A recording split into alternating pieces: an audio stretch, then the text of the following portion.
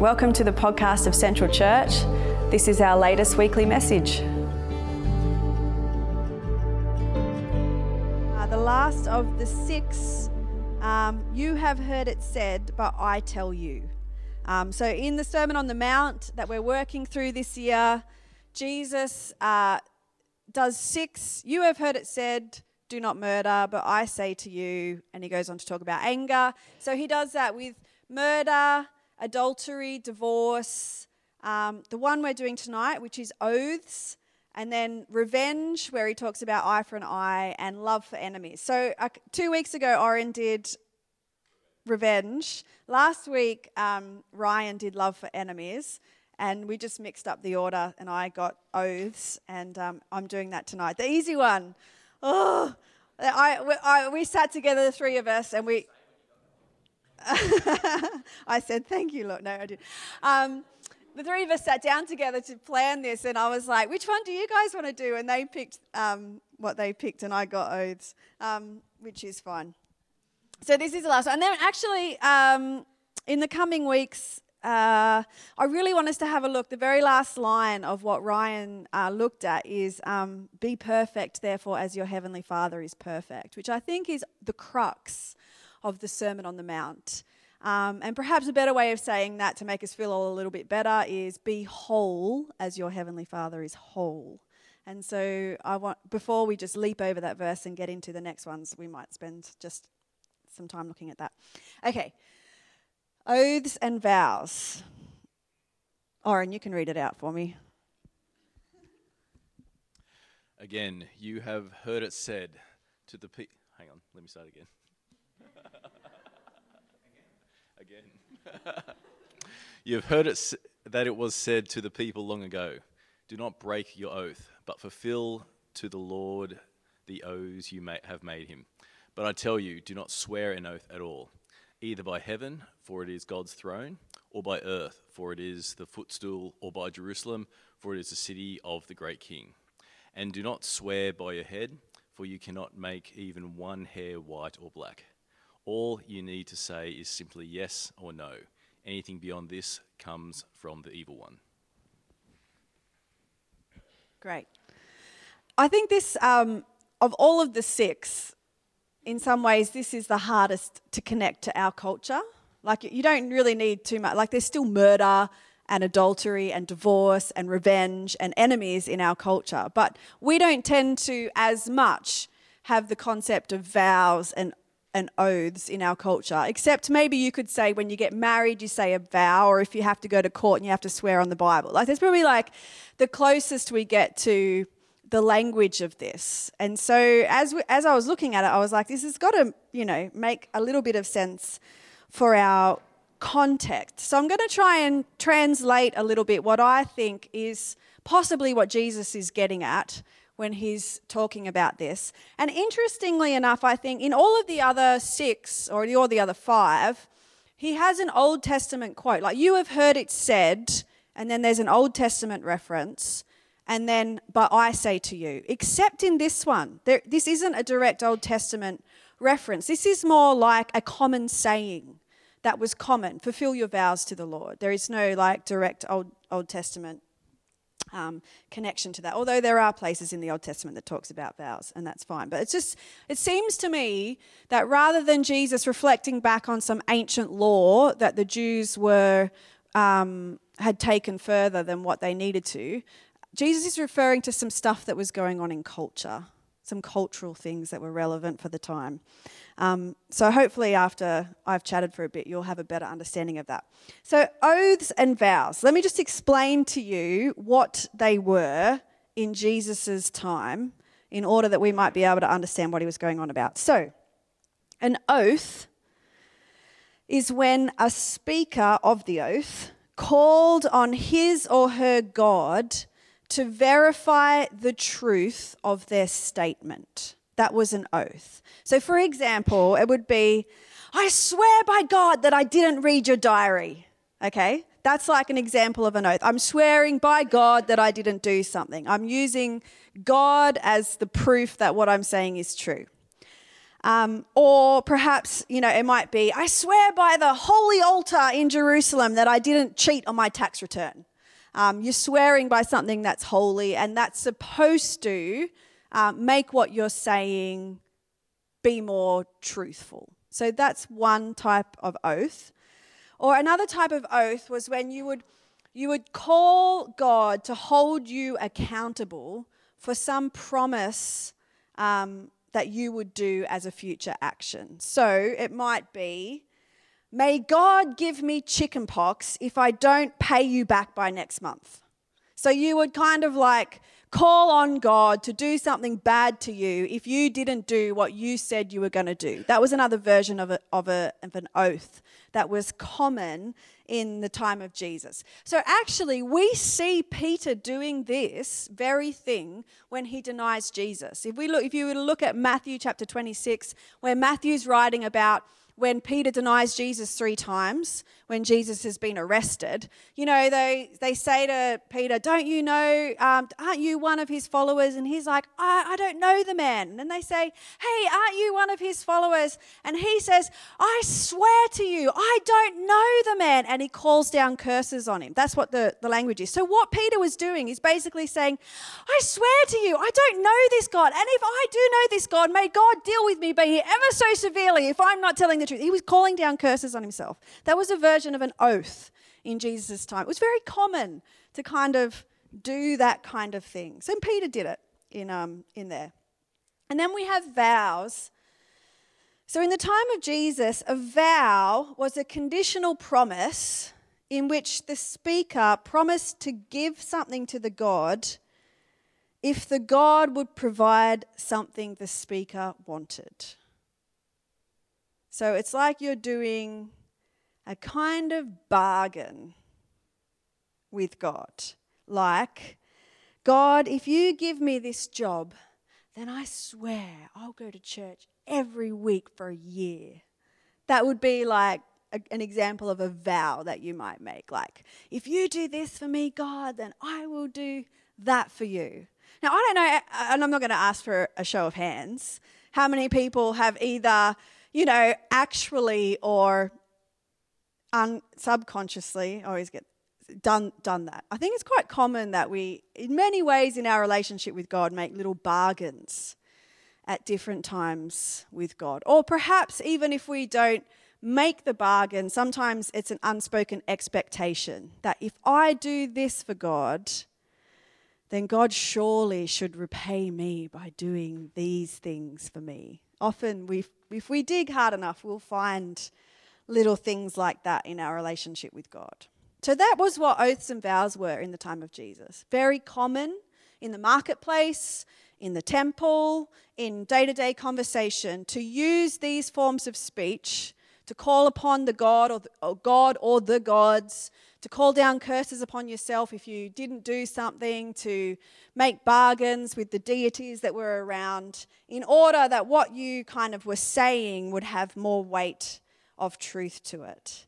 And so, but what had happened, I think, in the culture of the day was that people were starting to use these forms of speech, oaths and vows, as a way of wriggling out of doing what they said they would do. So rather than it being like statements of truth and statements of honest speech, they became creative ways that you could use words to appease someone in the moment with the intention that in the future you weren't ever going to do what you were going to do. This was probably a lot of the way that the people had been using this. And we see a snapshot of this if we have a look at Matthew chapter 23, where Jesus, this is where he's doing his woes on the Pharisees. And he actually speaks to them about using vows, in the wrong way. Woe to you, blind guides. You say, if anyone swears by the temple, it means nothing. But if anyone swears by the gold of the temple, they're bound by that oath. You blind fools, which is greater, the gold or the temple that makes the gold sacred? You also say, if anyone swears by the altar, it means nothing. But if anyone swears by the gift on the altar, they're bound by that oath. You blind men, which is greater, the gift or the altar that makes the gift sacred? Therefore, anyone who swears by the altar swears by it and everything on it. And anyone who swears by the temple swears by it and by the one who dwells in it. And anyone who swears by heaven swears by God's throne and the one who sits on it. This is what I think was happening. Someone would make a dodgy deal with their brother-in-law. Oh, if you lend me 3 sheep, in 6 months' time I'll give you back 6 lambs. I swear to you by the altar of the holy temple of Jerusalem. And then, of course, it goes pear-shaped and they can't actually deliver the 6 lambs in 3 months or whatever I said. And so they go to the Pharisees, who are the, negotiators of this type of thing, and they say, oh, I swore, to my brother-in-law that I was going to do this, and I'm not going to be able to do it. And then the Pharisee would say, well, did you swear by the altar, or did you swear by the gold on the altar? And they would be like, oh, yes, indeed. Good question. I swore by the altar. Well, if you swore by the altar, it's not binding. It's only if you swear by the gold on the altar. That's what's holy. So they would wriggle themselves out of contracts or things like that to dodge truth, to dodge integrity, to make things work. And the Pharisees effectively were endorsing this and letting the people wriggle their way around the truth. And Jesus hammers them and he says, woe to you. Like, come on. What do you think this is? That there are certain things you can swear by and certain things that you can't swear by. There's a hierarchy of goodness. And Jesus has a go at them. And in this passage that we read, that Oren read before, we get an indication of the hierarchy of swearing that was obviously present in the day, to which Jesus is poking when he's talking to the people in this message. He starts with, we'll go backwards. He says, do not swear by your head, because you can't even make your hair black or white. So that was like the lowest form of swearing. I swear on my head. I don't know. It sounds weird. I swear on my head I'll do it, miss, I promise. And then you might swear on Jerusalem. That was higher than your head. Oh, I swear by the Jerusalem. And Jesus is like, don't even swear by Jerusalem. It's the city of the Holy King. Oh, I swear by earth. That was higher than Jerusalem. It's like, I swear by earth. I'll do it. And then there was, I swear by heaven. That was the highest. There was heaven, then earth, then Jerusalem, then your head. And there was this hierarchy of kind of legitimacy about what you were saying. And of course it creates heaps of problems. Like if someone comes to you and it's like, oh, I swear by my head, you're thinking, well, hang on, why are you only swearing by your head? I'll one up you and I'll swear by the earth. It's just creating so many problems when we have these kind of conditional, an honesty hierarchy, basically, is what Jesus is poking at in this passage. And look, you don't need a sermon from me telling you that this kind of thing is problematic and dysfunctional. That's just obvious. We know that talk is cheap. And really, Jesus' big punchline is just say yes or no. Forget all this extravagant extra promises. Just be a person of integrity. Be a person of your word. Be a person of honesty. Don't hedge your bets. Don't hum and ha. And don't say yes and then figure out how you're going to get around yes. Just be a person that says yes or no. Have simple speech, I guess, is what Jesus is getting at. And then he goes on to say, anything beyond this is from the evil one. If you start getting flowery with your talk, if you start hedging and playing fast and loose with the truth, it's all from the evil one. So don't do it. I love the translation of that verse in the Message says, when you manipulate words to get your own way, you go wrong. And David Bentley Hart translates that verse, it is from the roguish man that anything more extravagant than this comes, which I quite like. Not that I like roguish men, I just quite like that statement. I just think, oh, that's such a good statement. It's from the roguish man. And leaves out the women too. It's from the roguish man that any kind of more extravagant speech comes. And I think this is like confronting some of this stuff as you're sitting there. I hope you're feeling a little bit like asking yourself about your own speech and your own ways that you use words to get around things, to dodge the truth or to, click the maybe button on Facebook when all along it's going to be a no, and then you don't ever remember to change a maybe to a no, because that would be, I'm teasing Facebook, but there are ways we do lots of these sorts of things. Using words to manipulate, using words to dodge. And the obvious and the really clear directive from Jesus is simply, let your yes be yes, and your no be no. Just be a person of simple speech. Just be a person of integrity and honesty. In all that you say and all that you do and in the way you treat other people, be honest. Don't use words and promises to wriggle your way out of things. Be truthful and honest in all of your talking. That's basically the essence, I think, of what Jesus is saying in this thing. You have heard it said, fulfill your oath to the Lord. But basically I'm saying don't even mess around with oaths. They're getting you in a lot of hot water. You're having to tell lies and then wriggle out and tell more lies and get more things. And there's become this hierarchy of truth where certain things matter and certain words are less important. And it's like, it's ridiculous. Just be simple in all that you say and be honest and truthful. Why? Because deception comes from the evil one. Twisting words and manipulating is how the mess all started in the first place. Did God really say? Twisty on the words. It's how the mess comes in.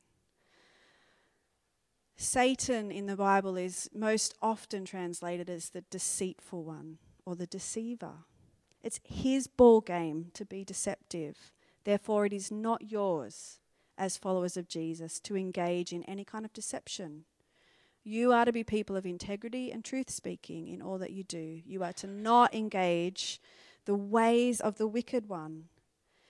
And ultimately, when we lie to one another and when we twist words and we manipulate and we, do all of that kind of thing, it's really not treating one another as if we're all made in the image of God.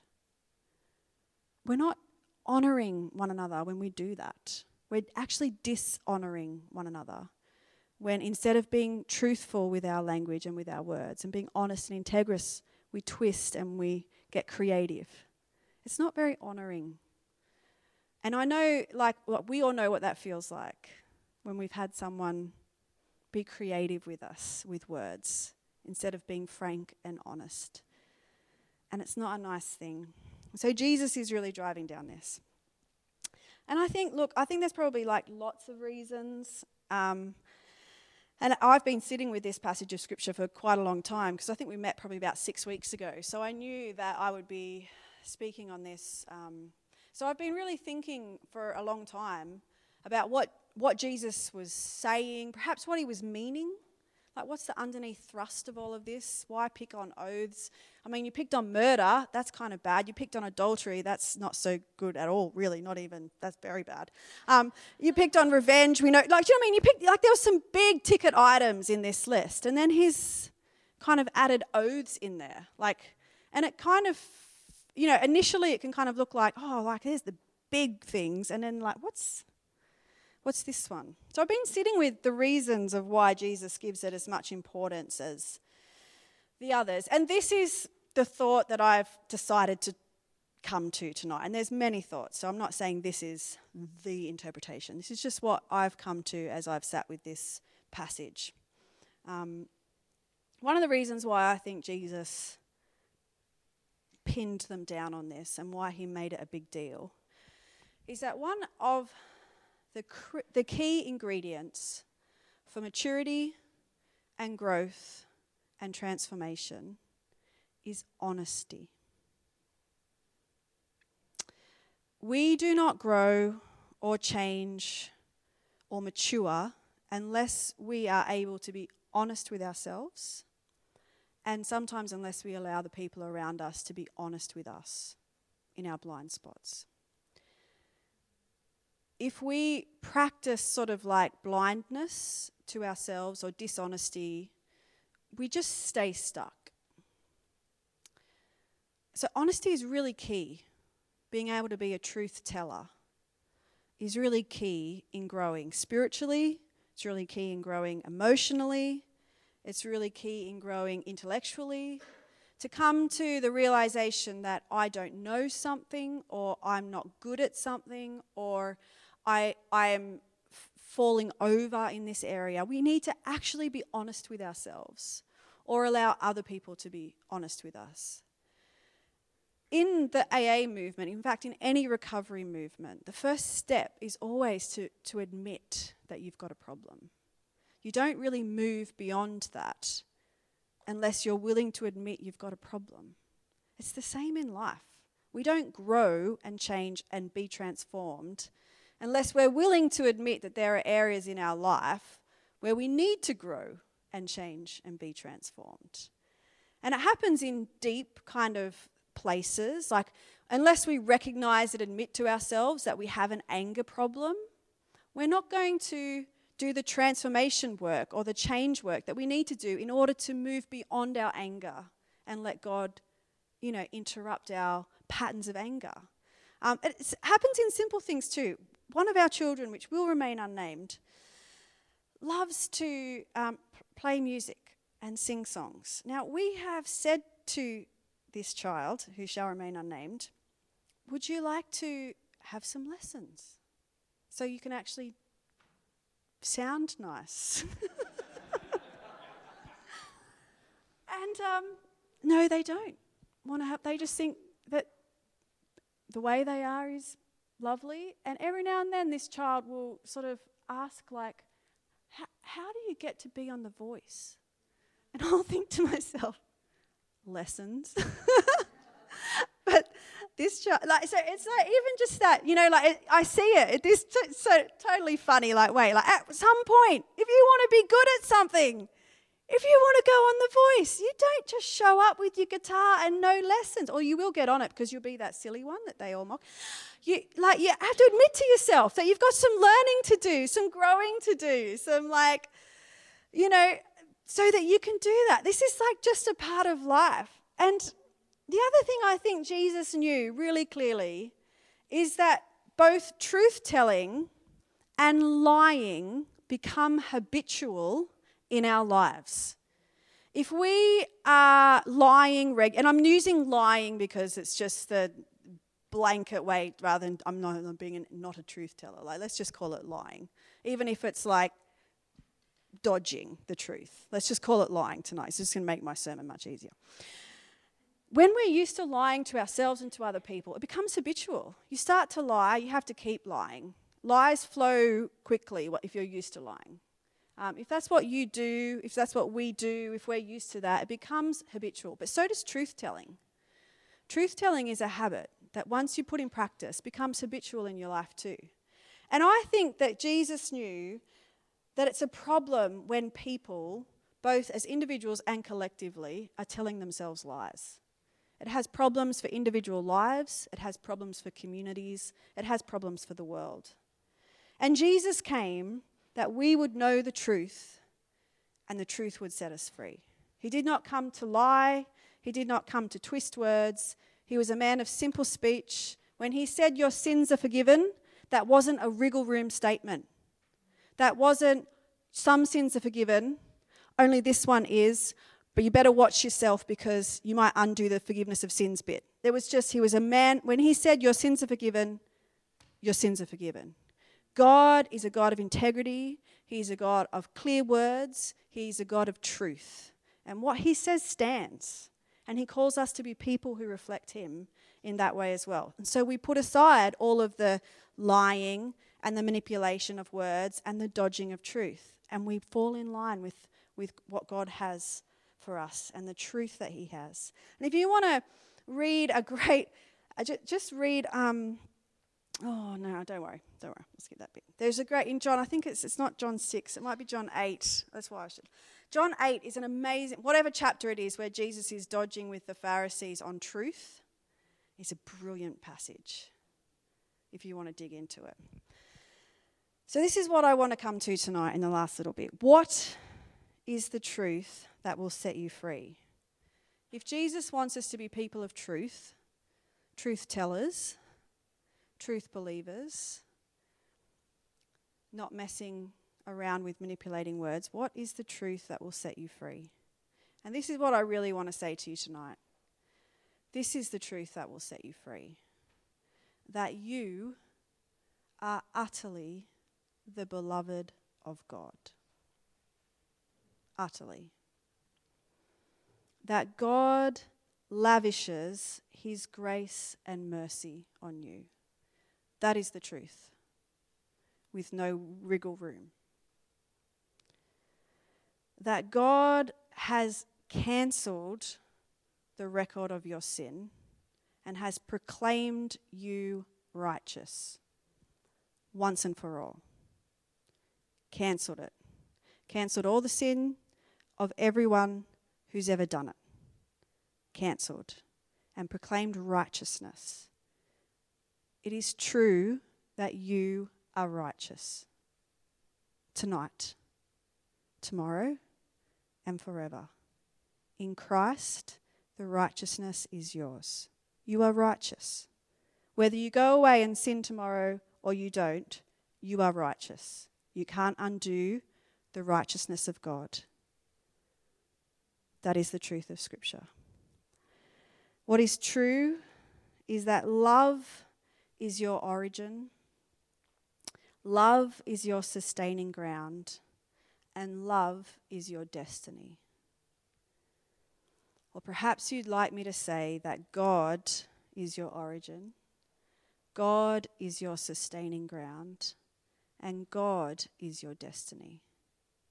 That is the truth in your innermost being, at the very core of who you are.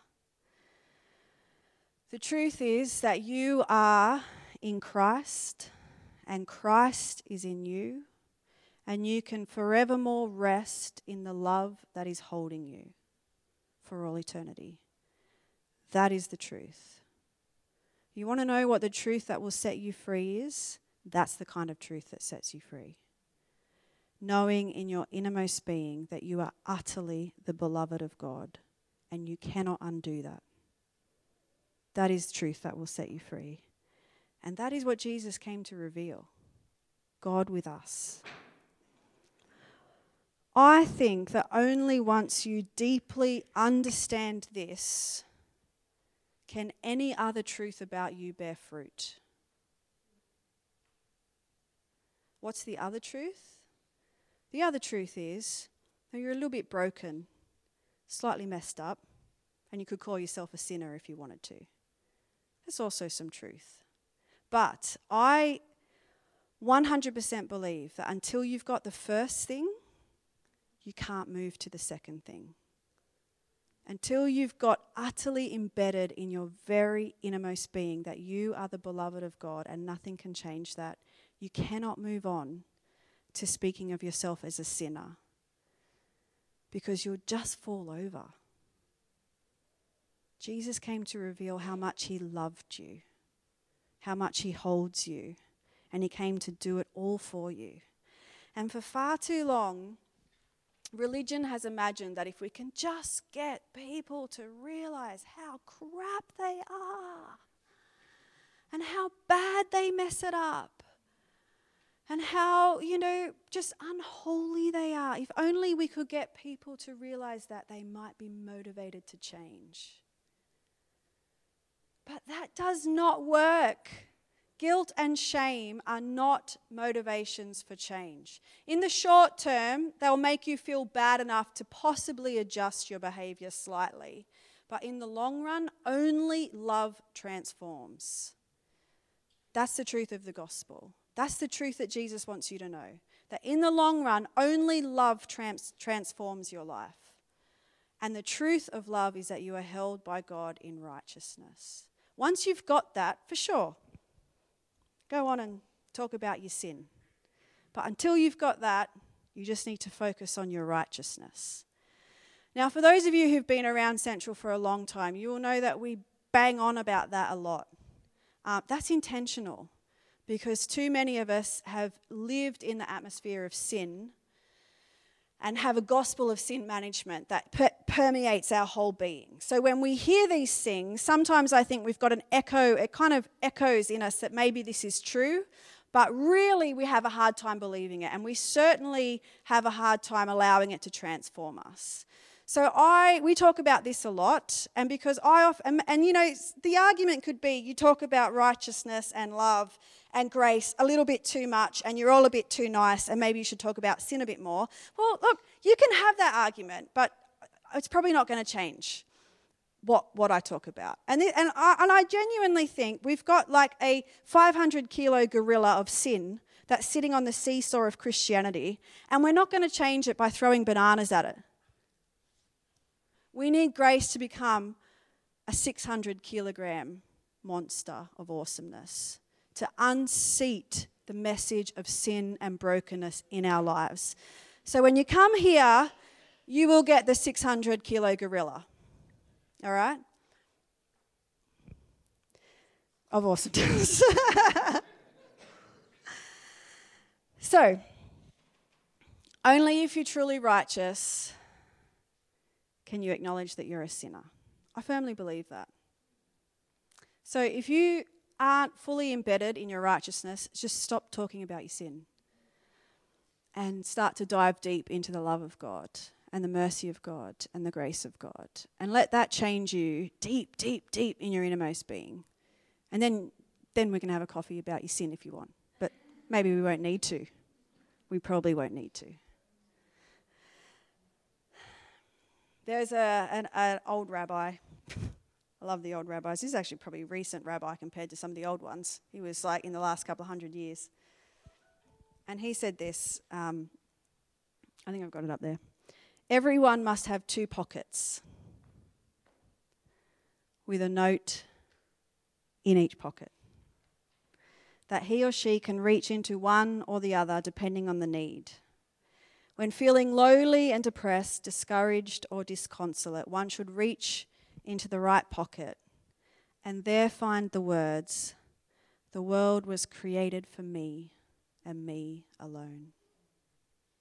That's the belovedness. But when feeling high and mighty, one should reach into the left pocket and find the words, "I am ashes to ashes, dust to dust." You need 2 pockets. Most of us need a pretty deep, very big right-hand pocket and a much smaller left-hand pocket. Every day you need to be reaching into the right-hand pocket. The world was made for you and you alone. The ultimate love of God, the deep belovedness, the love that holds you, the love that is your ground and your destiny and your origin. You got to swim in that pocket. And every now and then, you reach into the left-hand pocket and you let yourself realize, I'm ashes to ashes and dust to dust. I'm a bit frail. I'm a bit broken. And sometimes I mess it up. But then you dive with that back into your right-hand pocket and let the love of God wash over you and transform you. And I think in this passage, Jesus is talking about truth-telling. He's inviting us to be people of truth.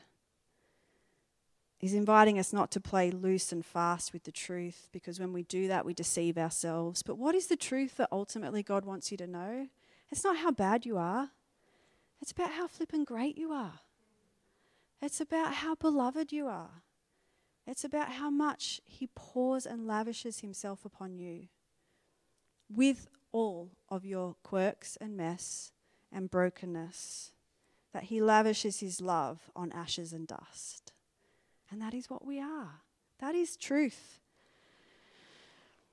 When we have a deep, abiding knowledge of that, then we can connect with our sinfulness. And I suppose I feel like this is one of the things I can talk to you about with authority, because this is something that I have hard won in my life. I, in previous years, would have probably operated with a decent amount of guilt and shame in my life about, well, anything really. Shame is ever pervasive. It's about who you are. And guilt is about the things that you've done.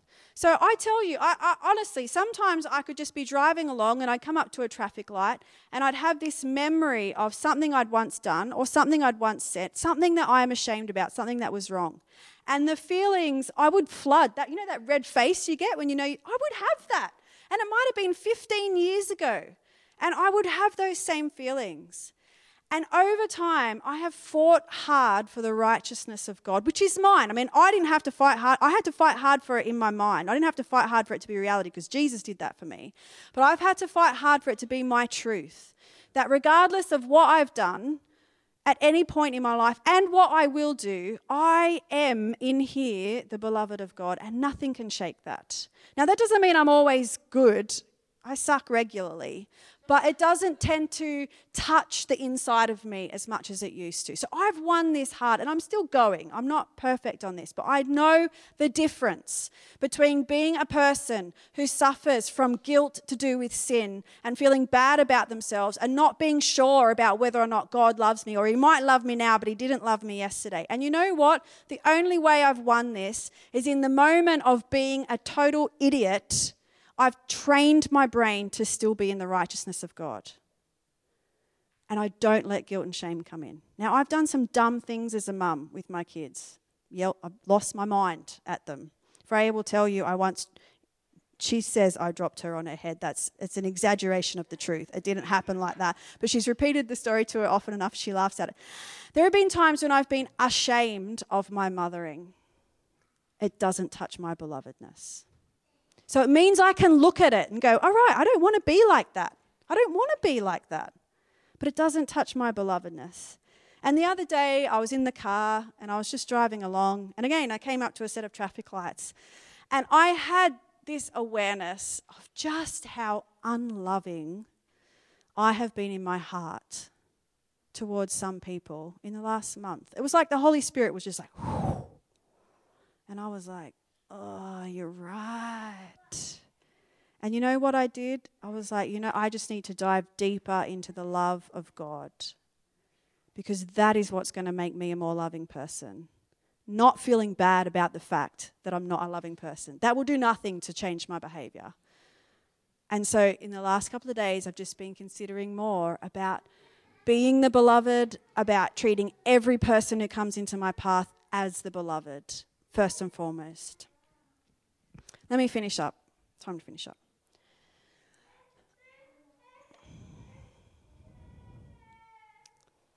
I can speak truth to myself when I know that I am the beloved. That's when I can speak truth to myself. That's actually when the Holy Spirit is best at speaking truth to us. If you don't know that you're beloved, that's the truth the Holy Spirit wants to speak to you. So rest in that. Once you've got that a little bit under your belt, let him start to, work at the other stuff. I can speak truth to you, and you can speak truth to me, when I see you and speak to you as the beloved, and you see me and speak to me as the beloved. That is how we speak truth to one another. You know that whole thing of like speaking truth in love? And we sometimes use that to say truthful things that are kind of mean, but we're doing it in love. Well, if you are seeing people as the beloved, the way you speak to them will shift. And people do this to me, and I'm so grateful for it. When we took on the church, one of the things that Alan Sherrill said to the leadership team when they sat with us is, they said to the leadership team, your ultimate role is to speak truth to Carolyn. It's a pretty big deal. And they do. And just the other day in one of our meetings, Caitlin won't know this, but she spoke truth to me. Maybe you do know, I don't know. Anyway, I had this moment where she was just sharing something, and I knew she was speaking truth to me. But she was doing it because I'm the beloved, and she's the beloved. And it was really good for my soul. And that's what we do to one another. When we love one another and we see each other as the beloved, we speak truth, and it transforms us. And the last thing is, speaking truth to power.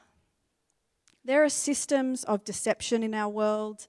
There are systems of manipulation. There are whole industries around helping people believe not the truth. Diet industry, anyone? We could go on. It's the culture we live in. But we can be truth tellers even to systems that like to lie to us. But we can only do that when we know that even the people who perpetuate the systems are the beloved. But we still know that God is making all things new. And so we speak truth. So when Jesus is speaking to the people and he says, "You have heard it said, fulfill your oath to the Lord. But I tell you, don't even make an oath. Just let your yes be yes and your no be no." And he's driving down into us to be people who speak truth, who don't play with words, who don't deceive ourselves or one another. Why? Because he knows that the truth will set us free. And we are not to be people who play with the truth. And so tonight, may the truth set you free. And this is what I want to leave you with just as we finish. And maybe I'll just get you to close your eyes again and you just have a moment with God. I just want you to ask yourself, and you can ask the Holy Spirit too. Ask yourself, ask the Holy Spirit, Holy Spirit, which pocket do I need to reach into tonight? Do I need to reach into the right-hand pocket of the world was made for me and me alone? Do I need to just stand in the direct loving gaze of God? Do I need to dive deep into the belovedness of who I am in Christ? Or do I need to, with little fingers, reach into the left-hand pocket and remember I'm ashes to ashes, dust to dust. I'm frail and I'm broken and I'm dependent upon every breath, and I'm humble in the sight of God. Holy Spirit, keep taking us down the path of righteousness. Keep us swimming in the ocean of your love. Lord Jesus, we give you permission to undo all of the systemic thinking of guilt and shame that exists in our life, whether it's just come from our own thinking, whether it's come from leadership or the church or the world, the messages that keep us twisted up in lies. Set us free that we might be the beloved of God and be in this world the fragrance of Christ. Amen. Well, bless you. Go and rest in your belovedness this week. And if you want to or need to talk out some of this stuff more, like if you hear, if when I talk like this, you just think, I want to throw 1,000,000 Bible verses at you and see what you say, have a coffee with me. I can't promise anything. But I think it's good for us to talk about this because I know I am deliberately pushing back on years and years of sin language in your life and in my life. And I'm doing it deliberately. And if you need to talk that through, come and let's do it face to face. Because I think that's really important. Okay? So I'm just giving that statement that you can come back at me. And I don't know where it'll go, but feel free to do that. Yeah? All right. Bless you. Thanks for listening. If you want to check out more about Central, visit us at centralchurch.org.au. Music by Chris D'Souza, a beloved member of Central.